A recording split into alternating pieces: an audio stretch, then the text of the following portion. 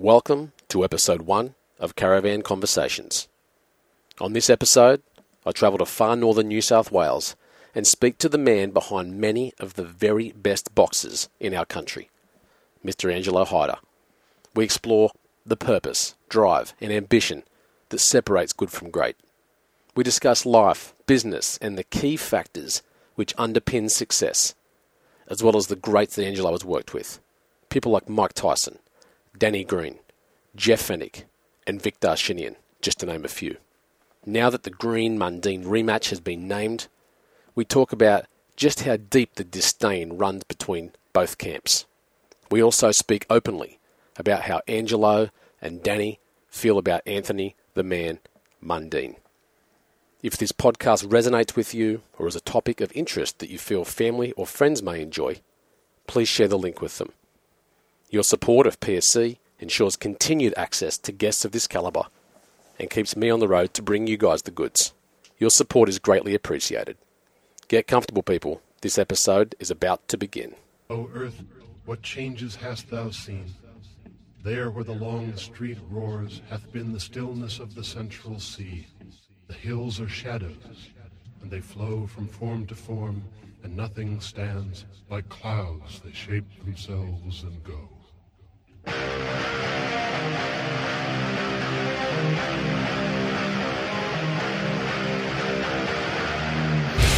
You are listening to Caravan Conversations with Shannon Brenton.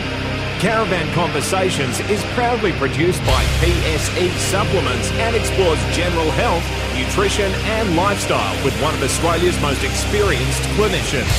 Now, let's get into the show. Right, hey guys, welcome to Caravan Conversations. I'm Shannon Brenton, your host and owner of PSE Supplements. And I'm here today to talk to an old mate of mine that I've known personally and professionally for many years. He's certainly a guy that's worth talking to, quite an enlightened soul, and someone who'll be able to bring some really good inspiration to the lives of many of you listening today. I'd like to welcome Angelo Hyder. So, Angelo, welcome to my 21-foot caravan. It's unreal, mate. Love it. Wish it was mine. Not too bad, eh? It's a beauty. Well, it's on your block of land, mate. So, as far as the law goes, the possession's got to mean you're entitled to it to some degree. But thanks for having me here, mate, and thanks for inviting me onto your property. I know you've only just moved back to New South Wales, be it we're only about 10 minutes within New South Wales, but you've just moved back over here from a relatively large stint over on the West Coast.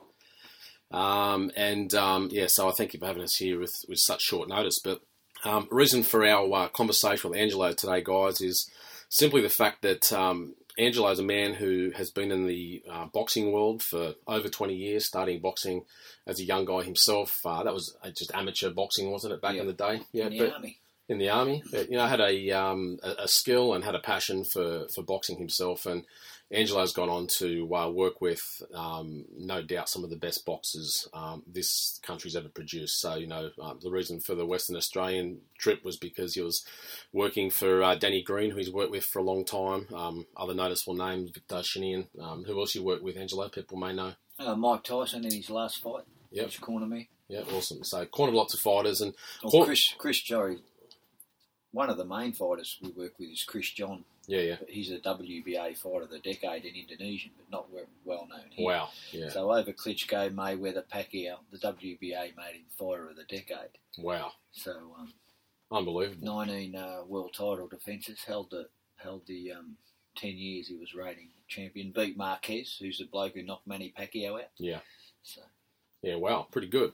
So I guess from the perspective of our listeners, Angelo, you're a man that's got plenty to offer. I know that for me personally, I've worked with lots of fighters over the years, and I know I made mention to you this morning over breakfast that there's just something about fighters, something about boxers specifically that doesn't add up. There's no sort of algorithm nutritionally that people like myself can put diets together for these guys that are perfect, because they always seem to run at nutritional deficit. They're always people that are pushing themselves far, far, far harder than the average person.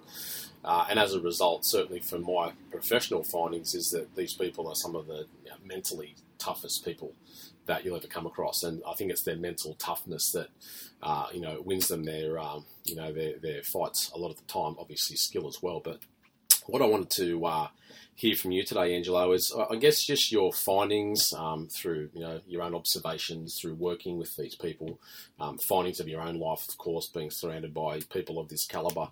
What the key factors are that differentiate a true champion from someone who's got the skill but not necessarily able to apply it in the same fashion or come away with the same level of wins. For people that don't know Angelo, Angelo was also an owner in Pain Away, the pain spray. Everyone would know Pain Away for muscular repair and injury. And so just your findings as an elite coach, as a businessman in your life. What have you found are the differentiating factors for these people? And if you want, you can just start giving us a bit of a beginning of your life and take us through some of the things you've witnessed and come away from. But what are your takeaways? I'll just answer that question. I'll start with that. Whether you're a boxer or a businessman or a parent or anyone in the world, it's generally the people that are prepared to give more, make more sacrifices, those basic principles, of sacrifice and commitment. It doesn't matter whether it's football. Like I work with Parramatta. The year they lost the grand final, I think it was 2009. Had Nathan Highmarsh and Lukey Burt and Fooey and Jared Hayne when he won the medal there. So it's just about commitment. When people are prepared in life to make those commitments to be a better parent or a better boxer or a better person or a better businessman, principles don't change. Yeah. People always ask me, well, a very popular question that people ask me is, what's the difference in training a world champion? And when I had, as an example, Vic Darcinian and Danny Green going at their primes, the main thing that I always noticed that my job was to tell them to stop, not to give me more. Yeah. I never asked Vic Darcinian or Danny Green to give me more effort or go more. They were always begging me to do more rounds, to do more runs. It was always my job to manage the level that they wanted to give. And if both fighters, I could criticise them, it was for parts of their career, and Danny's realised it very much so now, is that he overtrained. He put too much stress on his body. He done too much work, and he wasn't smart enough about the training that he done. And hence some of the serious injuries that he has to try to manage now to get to the point of hopefully keeping his body together to get that fight with Mundine that he and everyone else wants. Yeah. So it was always pulling them back. It's always saying, and the hardest battle with the fighters is they feel that if they're not completely exhausted, those champions, Vic was named Ranging Bull for a reason. Yeah. If he didn't feel exhausted every day, then he felt he hadn't put in a hard training session and he was bludgeoned. And to educate him, to hold him back, was the hardest job to do. The blokes, always say it now, two things. The bloke I have to say to give me more, he ain't going to make it. Mm. It's just black and white. And I know that straight away. As soon as that bloke says, I've had enough, or this is too hard, I go, no problem. Well, that's the level that you've set the bar at. You're going to be that good. You're going to give yourself 60 or 70, 80%. The other thing is, if I can remember what the other point was, the mental side of things. When I was fresh and young and wanted everyone to achieve and had unlimited amounts of passion and energy, which people, when you keep giving so much of your life to others, it eventually chips away at you. You can't give someone the desire to want to be the best they can be or to be a champion. Mm. If that doesn't come from, like the Muhammad Ali quote, something that comes from deep within you, deep down inside you, you ain't going to make it. And I guess that'd be my next question, Angelo. Did you find generally with a lot of these, particularly boxers, was there a darkness about them? Like this drive to do more, this inability to set limits in their training. Was that driven by a deep sadness or a deep pain or a tragedy in their life? Like, are these people fighting because they got that anger in them that it's an outlet for them? It's an interesting question, not just for boxers, because I do a lot of work. Well, I used to do a lot of work when I was wanting to do a lot more work with the footballers, and I worked with a number of AFL players, and of course I told you Parramatta. And it's quite interesting to see. Boxing's a little bit different to other sports. It's interesting to see. Excuse me. And the question when you want to help somebody is you analyse them and you say to yourself, why is this person here for those reasons that you just said?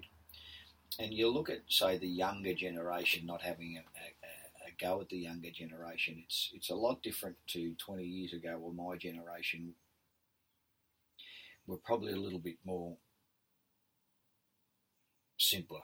Whereas today, you know, you've obviously got hairstyles and fashions and so much diversity. Got to look good, mate. Which reflects, and then you see, say, players playing football, and then, you know, a lot of kids that make it, their parents push them, and it's a good thing, I think, from a young age. And so you see footballers and you think, this kid was obviously a gifted athlete. All the AFL footballers you see would have been all runners at district and this and natural athletes and best in every sport at their school growing up, outstanding athletes. They get to the AFL and you think, okay, so they're identified so young, 16 and 17, they're in a draft, they're in the AFL, it all happens so quick, and all of a sudden you see they're okay footballers, and you're thinking, well, why am I here?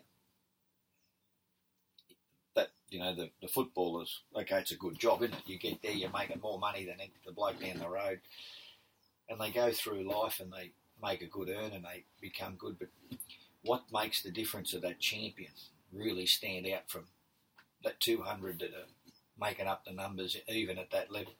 And it goes back to that deep desire. That's their why. You know, why they do what they do. The why thing, like Dangerfield. Why is he just such an animal on the football field that just demands the football and will do anything to get it, when the other blokes are just happy to, you know, play a couple of good games, a couple of bad games.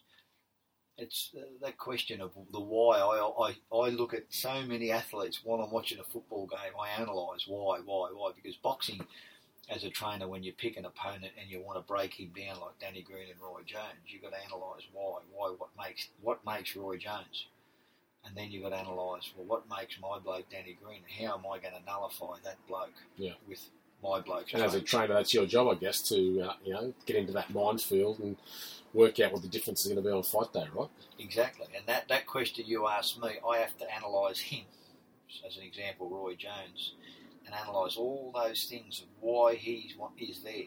Is he there for the money? And then I have to analyse my blokes, and I say, well, now I've got to take him. Do I take his will apart? Do we work on breaking his will down? Can we beat him with a skill? Can we beat him with our strength? Have we got enough of that? Yeah. Will there be enough of that? And you have to break all that down in that single person. And have you had fights, or have you prepared fights for big names like Danny, where it has been a battle of will, where maybe you thought that opponent might have had their match as far as skill went, and the way to tear them apart was outside of the physicality? Yeah, there's been a couple of big fights like that with a bloke called BJ Flores, who was number one in the world, who was a former heavyweight. Yeah. And Danny was suffering a very bad back injury and a knee injury. Had to have an operation on his knee. Couldn't do any running for the fight. Yep. Because of the knee. We had him 10 days before the fight, laying in a CAT scan. They were going to inject cortisone into his spine because he had this thing where his back would go, and we physically had to lay him down in the back of a panel van, a station wagon, to drive him to the chiropractor to get it back in. He couldn't walk. Yeah. And I knew that just had everything against Danny, skill-wise, size-wise, and Danny just had to be really simple and just really domineering to the split second of not letting that bloke into the fight, and it was all down to a split second if he'd done it. The other one was Shane Cameron, because he was another bigger, stronger bloke, and I knew he'd work on range because he was longer than Danny and nullify Danny's jab, and won the first 2 rounds, and we trained for that. We brought heavyweight sparring partners in, they wrestled, they mauled, and it's completely different fitness, and when you get tired, fatigue makes cowards of us all. So the concentration levels, fatigue to stay in your game plan is what can make or break people. And after the second round, I said, Dan, we're going straight to plan B, grab him, get him inside, just house tackle him and just fight him in the phone box for the rest until I tell you to change. And he did that and didn't have to change. He said, this is good. He said he's got no idea. And Danny really done a job on him. And do people of Danny's calibre, do you see fear in them? Do they get a fight arranged and actually go to that point like the average folk would, where they think, oh, shit, I don't know if I can beat this guy? Do you see that overcome in them where they have to fight, their own fears to get, themselves into the game before they even get into the ring? Oh, yes. Yeah, you see it. You see it a lot with the lesser fighters more. The bigger fighters like Danny in different ways. Vic Darchinian was a strange bloke, no fear at all. He would fight Klitschko or Mike Tyson tomorrow. It was great to work with like that, Vic. His downfall was too much self-belief. Yeah. He believed that he could beat anyone or knock anyone out, and all he had to do was throw the hardest punch he could to do it. Yeah. So his strength at times, again, was his weakness. Danny's a very, very smart bloke. The hard part about Danny is to be the businessman and the promoter and the manager virtually, and the fighter, and the amounts of pressure that he's taken to do that. I'll often tell him, you're going to look back one day and say, how did I do it? Because I don't think there's another man on the planet could take as much pressure as he has to do what he had to do. It's like a Roy Jones fight when I rang him and said, I've got Roy Jones. And he said, you're joking, aren't you? I said, you have to put $2.5 million in the bank by Wednesday if you want the fight. It's that simple. I said, can you do it? He goes, let me have a think. He went straight to the bank manager, mortgaged his house, said to me, rang me and said, that money's in that account. I said, here's the account. He said, that money's in the account. Tell Roy Jones to sign the contract and get over here. Wow. That's big balls, mate. Isn't it? Absolutely. People don't understand. And talking about how you make it, I often get blokes a bit jealous of Danny saying, he gets this and he gets this and media attention. No one's has worked as hard in their career not off the field, outside of the ring as Danny. He's still got, when he came over to Sydney, I often tell blokes, we moved him in, that's when he came with Jeff and we were partners, me and Benny. Moved him in to live with Vic Darchinian, and he still laughs about Vic making a mistake. He wasn't even hungry, he said, but the way Vic pushed it on me, I felt I'd offend him if I didn't. And then he got a little unit next to the train line, and the whole house rattled. Just before he made it big, right? This is when he just came from the Olympics. And then he moved Nina over, and then she got pregnant. And this house rattled every time the train went past, every 20 minutes. And he lived there, and then he had Chloe, and then we got him a sponsor and put him in a half-decent house, very good house actually, Newtown. And I tell people he made the commitment, he knew no one, he came over, moved across the country, left his family, his friends, everybody, made the commitment, had his 2 kids, raised his 2 kids, and then eventually went back to Perth and continued with his career. And that's the ultimate sacrifice. I get kids all around the world approaching me saying, I want to do this and I want to do that. And I go, well, are you prepared to make the ultimate sacrifice? And not many people are, even from Australia. Oh, look, I think looking at it from a business perspective too, those of us in business and have studied business and have studied, the findings and observations of, people like Napoleon Hill and whatnot, it was always that, one of those key aspects to success is always a burning desire. There's got to be that absolutely burning desire to rip shit and bust in order to have an outcome. And obviously tie that in with a legacy, that's bigger than them themselves, So I think that you make extremely valid points there about that burning desire, and certainly to mortgage one's house, to rally $2.5 million to fight someone that, that may or may not have been a good outcome for him is a very, very ballsy move. You're right. Yeah. And going back to that point, I've met a lot of blokes that have gone bankrupt, and if anyone studies, and I admire the blokes, anyone studies, although the American system's a bit different, that rich man, poor man, all these blokes, I think even Branson in the early days, all these blokes have been bankrupted or bankrupted some forms of companies like Donald Trump. They're a bit smarter than the average bloke, and one company bankrupts, doesn't hurt their name, and they keep going. Yeah. And there's two blokes I know quite closely that have made it to the point of multi-millionaires, like $100 million. And those blokes, the key thing those blokes have told me is they've had their balls on the line their whole lives. Every day, everything they've built and owned could have gone until the point that they big risk, big sacrifice, right? Exactly. Big risk, big gain. And those blokes I just admire for how much they've, been prepared to risk and back themselves and their passion to make it to that old. Not many blokes make it to that big money. It's funny too, you bring up Richard Branson as an example, and I don't know this to be fact, but I like the story enough to share it. But I have heard from people that are sort of tight in that circle that Branson won't employ people in his inner circle that haven't been bankrupt at least twice. And when asked, because so many people look at bankruptcy as a failure, of course, but when asked about it, Richard was, of the opinion that unless people had gone out there and put themselves on the line and were willing to, to lose it all, that were then capable of rebuilding the whole lot again, to go bankrupt again, he didn't want them playing with his money. So it was just one of those things that people either showed that level of human trait that was going to work for him, or people were showing that they were never worthy or able to take that risk themselves, and so why would he let them juggle his money around? So yeah, it's amazing. So tell us about working with Tyson. What happened there? Oh yeah, Jeff ended up his trainer. It's Fennick. Me and Fennick were partners, so wherever Jeff went, I went. We went over there. We sent Big Bobby Merovic over as a sparring partner. Yeah. There's anyone that sees Bobby Merovic's Facebook, he puts it up every second day. You've been Tyson. Nice. What a feat. So he should. And it was a shame because if Tyson kept fighting, he was going to possibly fight Bob. You're joking. In maybe the next fight.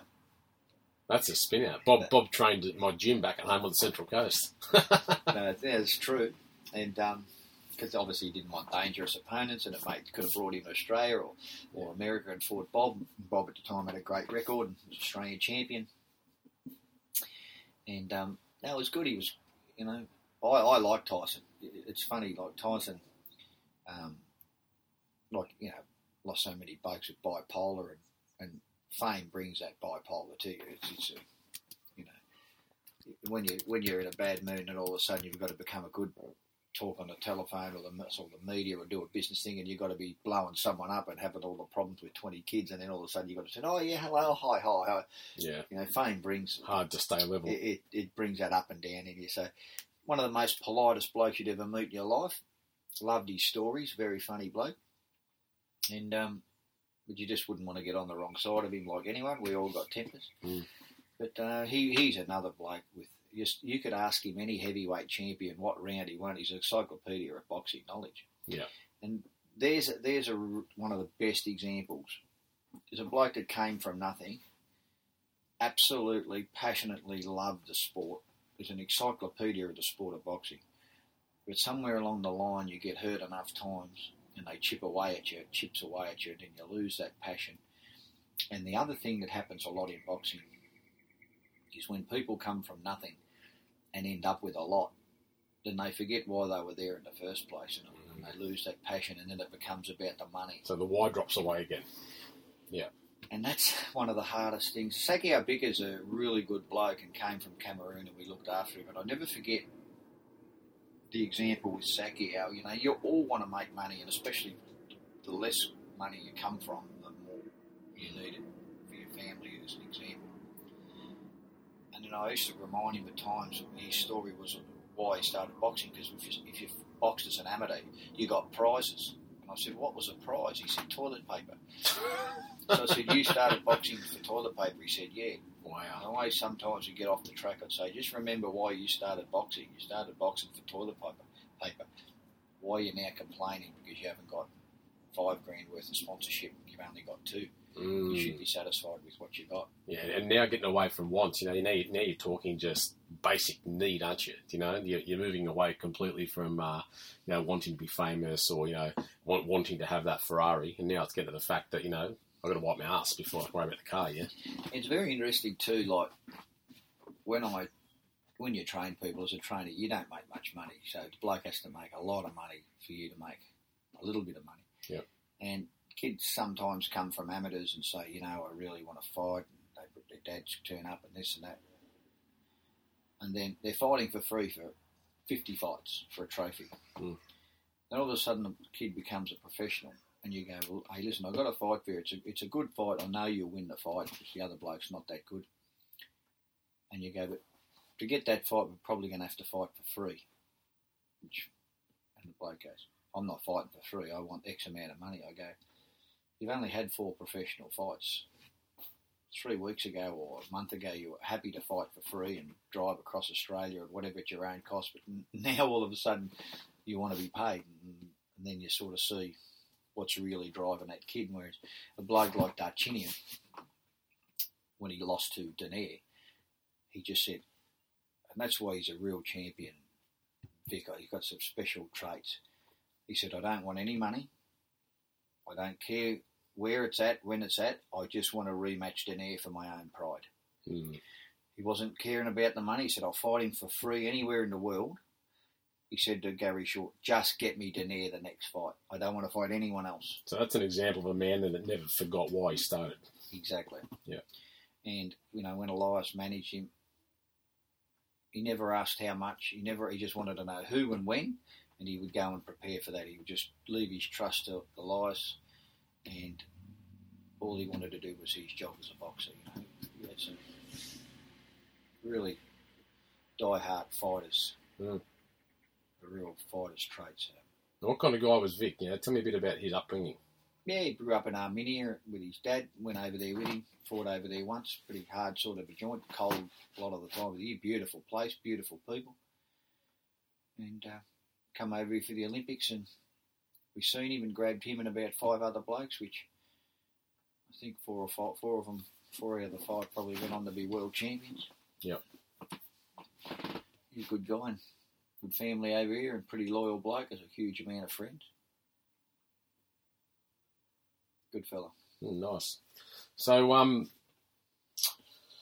guess my next question is, taking some of these champions, if they display this burning desire to be good, this need that they have to satisfy, that they don't let go of in their own mind, have you seen that cross over in other phases of their lives? Do they typically tend to then be good businessmen, then tend to be successful in other areas of their life rather than just within the ring? No, it doesn't. One doesn't go with the other. Okay, good. Let's explore that. To be a good businessman, it's very difficult. It's not an easy road, as you know. To get old blokes tell you in life. And I used to grow up. I love the old sayings. If you can meet 5 people in your life, one count on your hand, trustworthy people that you could call your best mate, that you could trust with anything, you'd be a lucky man. Mm. And it's very difficult in life and in business to get that complete trust, without greed and these type of things. So to be a good businessman, you've got to be really, you've got to find some pretty good people to what's the word when someone looks after you? Not guide you, there's mentor, you say. Yes. Just like in the boxing ring, if you go to the wrong people, you're quickly going to be going out the wrong chute as well. I'd say, though, for someone like Danny, too, they'd have all sorts of people want to work with her, right? You know what I mean? You become a name and all of a sudden everyone wants a piece of the pie, and not all people are authentic. That's right, and that is a real bad... It's a really frustrating thing when you take a kid from nothing and then all of a sudden they become something. It's embarrassing to say to people, can you help this bloke? How many people come to you and say, I've got this bloke, can you give him free supplements? Mm. Can you be this bloke for free? Can you be that for free? No one wants to pay you. Mm. It's hard for you because he's not making anything. And all of a sudden this bloke becomes something. How many of them remember you? Yeah, you're right. When you gave all those hours. Yep. You helped Vic Darchinian with his diet in the early days. That's right. When I come to you, but we've always kept that friendship. And out of respect for that, as an example, as soon as I heard you were there, I said, mate, come and stay on my property. Yeah. You were there for me. I haven't forgot that respect. Yep. Whereas so many other blokes would have gone, I have a good trip, mate. Your van looks nice. I think that's a lot to do with, you're a 50-year-old bloke, Angelo, and I'll just say it as I see it. I think the great Aussie bloke is a dying breed, to be honest with you. And whether or not that is just to do with, these times, I'm not so sure. I wouldn't sort of seek to judge people so quickly. But you're right, like the ability to look a guy in the eye, like I know for me, my handshake's my handshake, it's all I've got, my word's all I've got. And you don't always come across that in life. But, it's, slightly off track, but an interesting observation for sure. Tell me the Danny Green Chock rematch, is it going to happen one day? I think it will. Something all of us want to see, right? I know Chock, and we all know it's going to be a massive payday for every single person involved. But is that, like Danny's 43 now, Chock's 41, I think. Mate, they're almost eligible for seniors cards. But this is where people like you, mate, have turned the 40 into 30. Yeah, maybe even 25. Well, I know Chock believes he's in his best shape of his life. Yeah. And I know coming up in weight, Chock's going to be a lot more dangerous than going down. Absolutely ridiculous to take your body to the point of such weakness. I said to you before, fatigue makes cowards of us all. That bloke has incredible discipline to have even attempted what he attempted. From my angle, I don't think it was smart at all. But incredible discipline and respect for being able to do it, to make the sacrifice. And what kind of boxer do this is just talking from the green camp? What kind of boxer do you guys seeing Chock be? Like I know personally you've got respect for Anthony and think he's a good fighter. And you'd be an idiot if you didn't. He's an absolute. He's one of the blokes in the Roy Jones, the Pacquiao, the Mayweather. These blokes have God-given gifts. They've been given gifts from God or the Creator or whoever you believe in. These are special breeds of people. Mundine could have been anything. If his dad was an athletics-minded bloke, Mundine would have ran for Australia. Yep. If he was a basketballer, Mundine would have played in America in basketball. Yeah, I agree. They said he could have gone and played for the Sydney Kings if he didn't want to go to boxing. That's a fact. These are special people that if Pacquiao and Mayweather or Roy Jones was 2 foot taller, Roy Jones could have played NBL. Probably could have nearly anyway if he wasn't a boxer. And going back to athletes again, as a trainer, so I've just finished the green thing. I never thought it would happen because of the weight difference. Chock had to get beat at that weight badly like he did to realise that he's so weak at that weight that his resistance has gone at that weight. And I've seen it time and time again. He'll be stronger and much, much more better resistance at the weight. It's a close fight at the weight. I've got to be completely on the ball when they fight again. And I've always respected him as an unbelievable athlete. And what he's done as a boxer's fought some great fighters. He's a top boxer. Yep. The only thing that lets him down to the general public is what makes him money is he makes money out of controversy. He gets what results. He does. So people dislike him because of that, but no one can knock him for anything he's done. It's the thing that I've always defended Chock with. I know him well enough to know he's a good guy. If someone asked me how I would describe Anthony Mundine, my word is kind, which I find very unusual. I've never described another man as kind, to be honest with you. I find him a very kind, very genuine human. And you're right. And I say to people, how many times have you heard shit about Chock outside of fight promo? You don't. He's not out there, doing bad things in the public eye. He's not out there causing shit with people or women, or he's not doing crude things in public toilets. He's one of these guys, mate, that he leads a very honest, authentic life. He's a very, very good father, and he, like Danny, he pays his own promo costs. And so when it comes if you're going to stick, $700,000-$800,000 into your next fight, and you're going to get paid from, Foxtel viewing, well, I guess it makes sense on some level. You get out there and make a mouth of yourself, and but that aside, how significant is the disdain between those two? You would only know. How does Danny feel about Chop?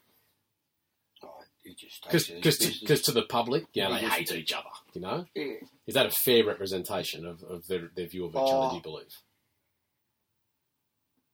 Yeah, I think there's a fair bit of water under the bridge. Well, regardless if Danny thought, regardless if it was his own brother, and you never seen more competitive two-piece people in your life as BG.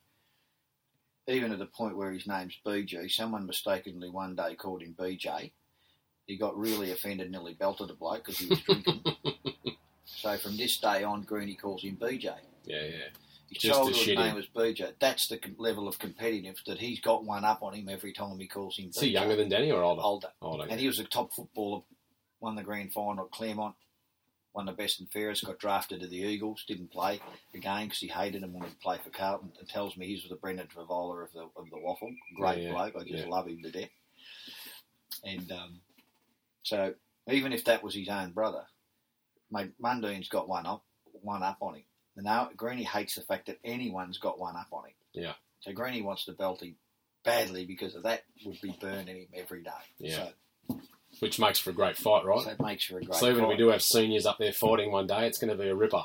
But, mate, if you look at the heavyweights, what's he, 43? Klitschko just lost a title, having a rematch with, Mayweather and these blokes, Pacquiao. They're pushing their 40s. Isn't Mayweather 40? Yeah, I think he is. Bang on. So, and this is going back to UFC. What UFC can't sustain. What UFC has over boxing is they'll chuck anyone in with anyone. And it doesn't matter as much with who wins or loses, so that's a huge advantage. They own them, they pay them peanuts. Yeah. So UFC makes all the money and can do what they want. Boxing's different to the fact if they have longevity. UFC can't sustain long champions. Boxing can. So as long as they manage their bodies better today with the medical side of things and the better training, which we spoke about, not destroying their bodies.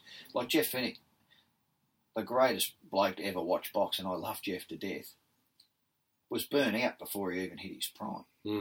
Going back to the money, found the money from nothing, wrecked his brain as it does, maybe not enough guidance in the right ways, and then never actually in the ring probably hit his peak. Trained to death. You never see a harder train. Even today, Fennick will just be with me in a hotel, start running 20 Ks.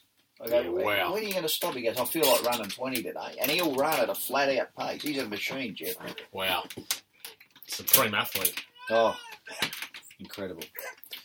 So, going back to probably get off the track about me. That's one of my screaming children. Their other can hear him having a cry. So, my wife's running over to take him away now. All good. And going back to the Loves his God-given dad. talent, so we should. Yeah. Going back to the God-given talent, as I tell blokes, I can't make all these world champions. Not everyone in this gym, and very few are going to actually make it. Yeah. My mission in life is, what I can offer you is to make you the best that you can be. Your part of the deal is to also give me the best that you can give me, to be the best that you can be. Hard part is the big jump in boxing. It's not like being able to be a 100-metre sprinter and be good at it. You all have to be endurance athletes. Yep. And that's a hard jump to get that work, train, diet, sleep, rest, feed me kids. Relationships, fatherhood. All that. Yeah, all that stuff. School pickups, they used to have parades. It must be hard for these guys as they get older. And I think you make an interesting point. I haven't actually thought about MMA versus boxing in the light you just put forward. But you're right. You've got some of these guys, at their peak at 40. I don't think there's been another sport of its type like that where you're finding that, certainly in the fight world. But you've got a franchise now over in Western Australia. Was it Dragon Fire Boxing? Is that right? Yeah. So do you still have some ageing athletes in the realms over there as well? Yeah, it becomes a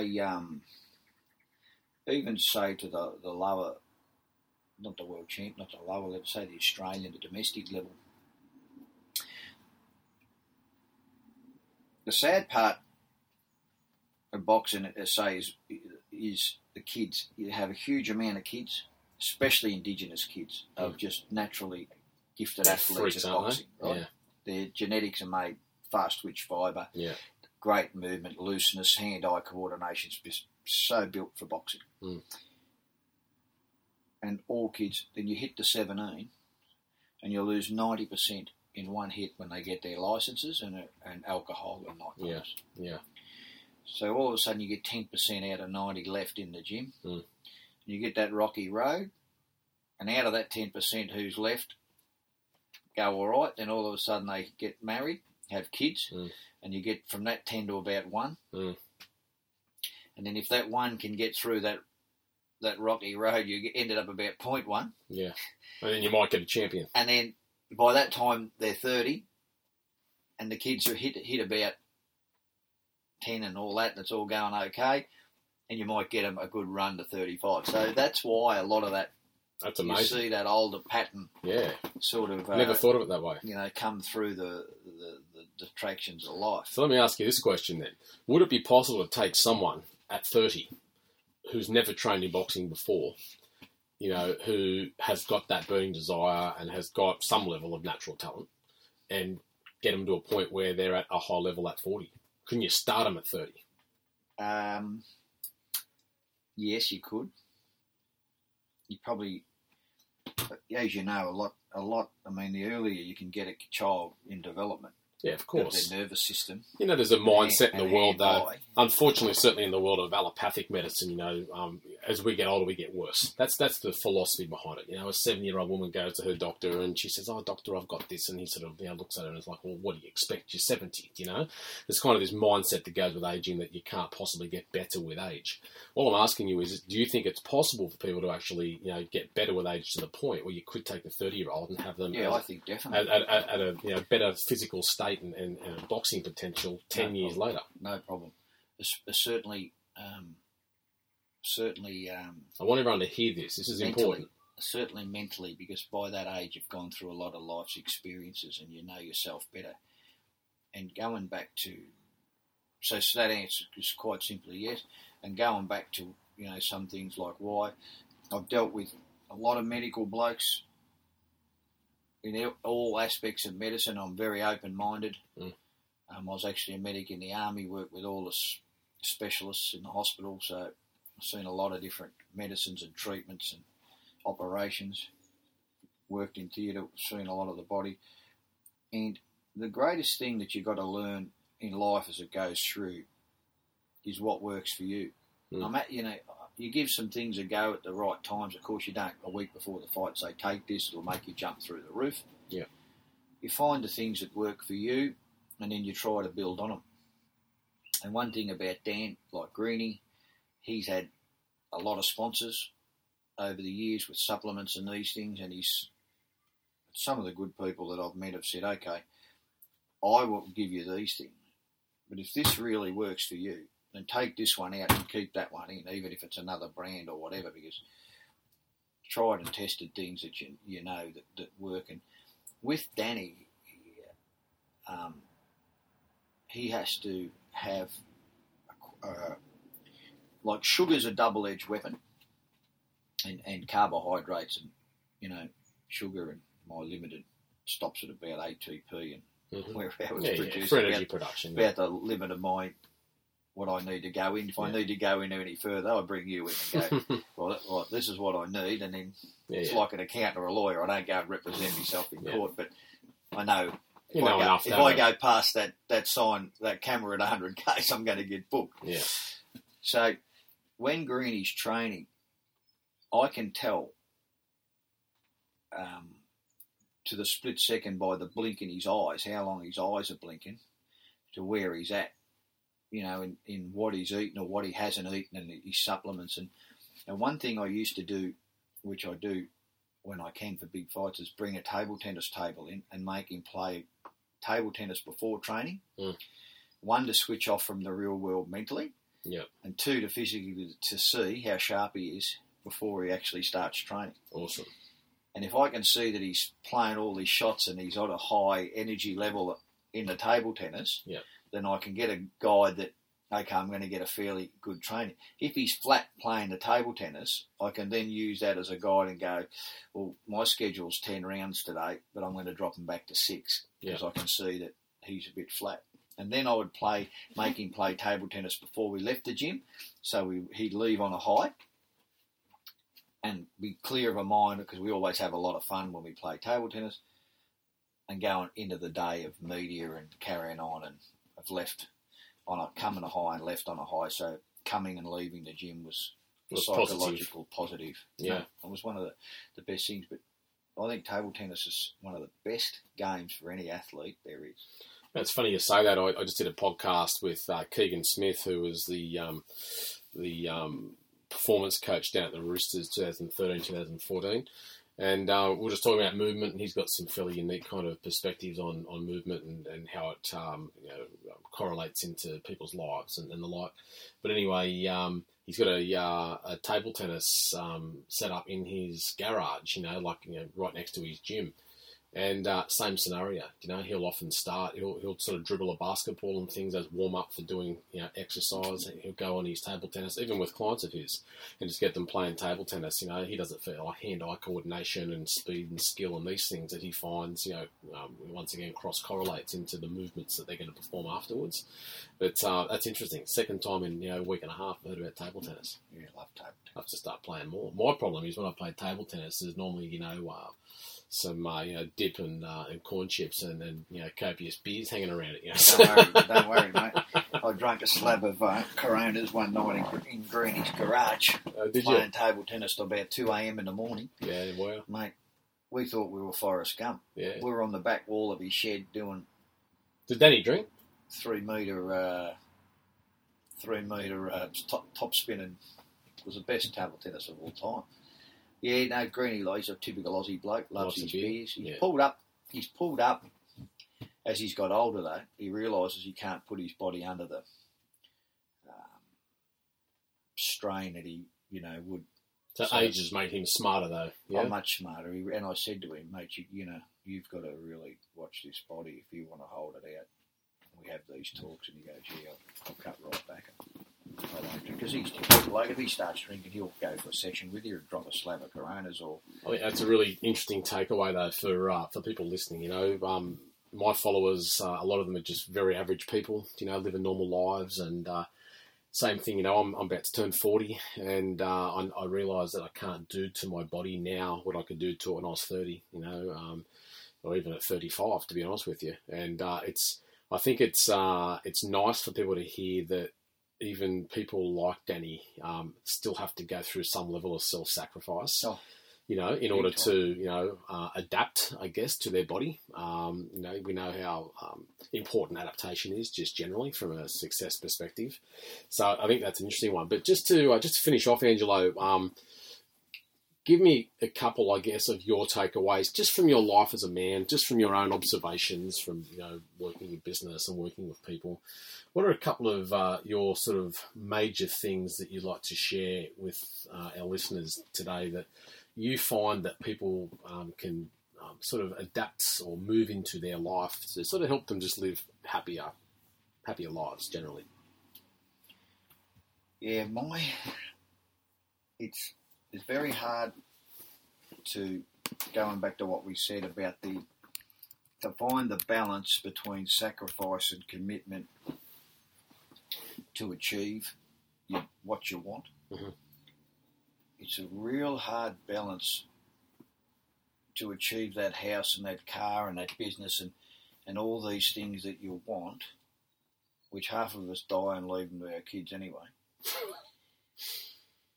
Which so many people end up the richest people in the cemetery attitude. Mm. That's real hard. And to fight the security that you need, because it's an ever-changing world, and to live in the now and to enjoy the now. Mm. You've got to find that balance. And that's the hardest part, to find that balance where, like you're going to lose a lot of money not going away this 2.5 years. Mm. But, mate, the experience you're going to get with your kids and this, can money buy that? Absolutely not, mate. It can't. And I knew that. I knew leaving my clinic behind, that I was leaving behind a certain lifestyle. And, I guess that, you look at things and you realise that, everything is a double-edged sword, but, one side's sweeter than the other. And I just knew I wouldn't get this time with my kids again, this time with my wife again. I wouldn't have the opportunity to have these conversations, take this information to people that I know in my life. You do it anyway, and you do it knowing that, the outcome's going to be a good one. It's a learning process, isn't it? Everything's an evolution of learning, and sometimes you fuck up too, and you realise, oh, wow, okay, well, that's no good. I have to go and do it differently now. But that's interesting. So for you, it's the delicate balance between, I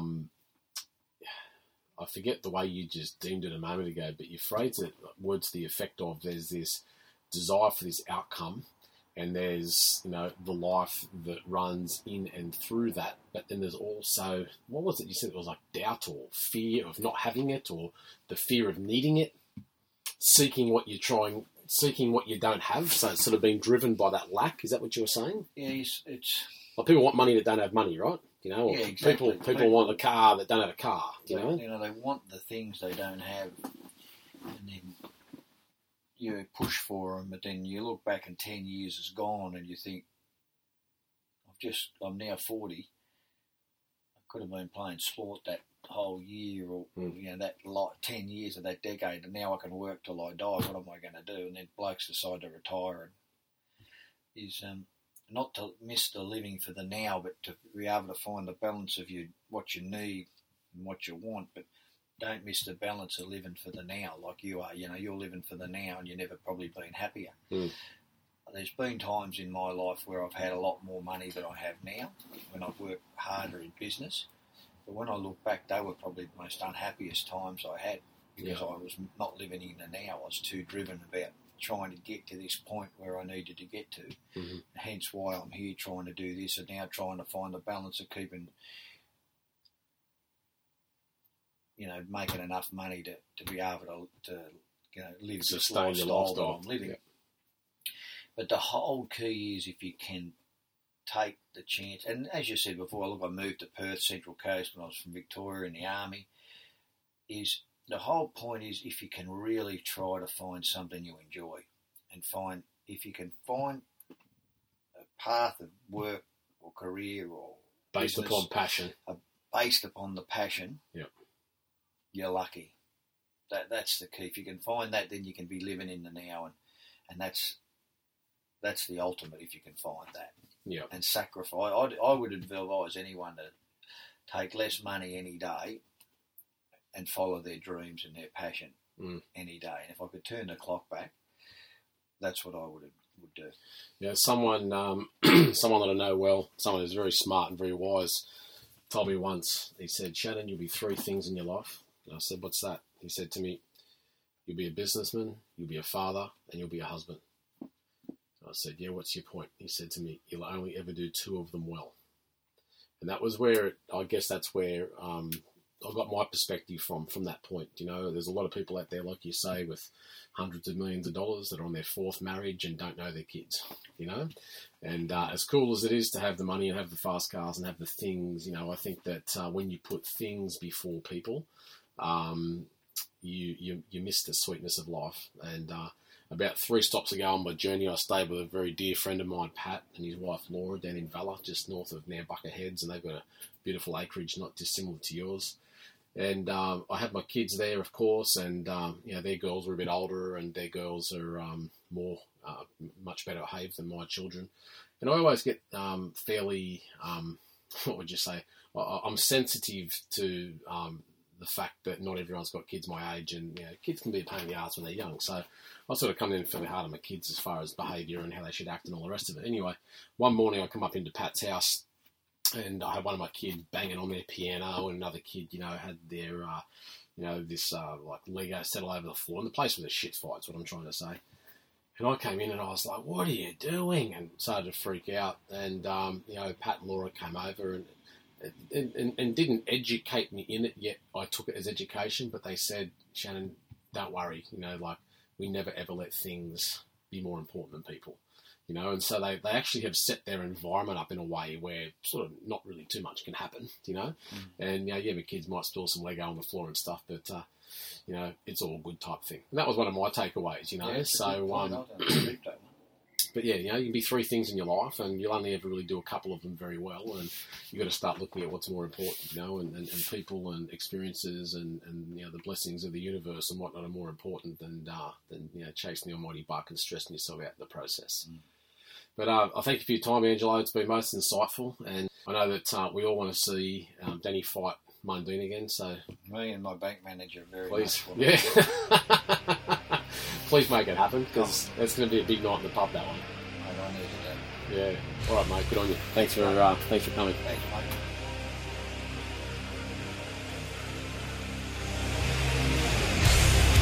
Thank you for listening to this episode of Caravan Conversations, proudly produced by PSE Supplements. To see more about the podcast, including notes from the episode, please visit caravanconversations.com.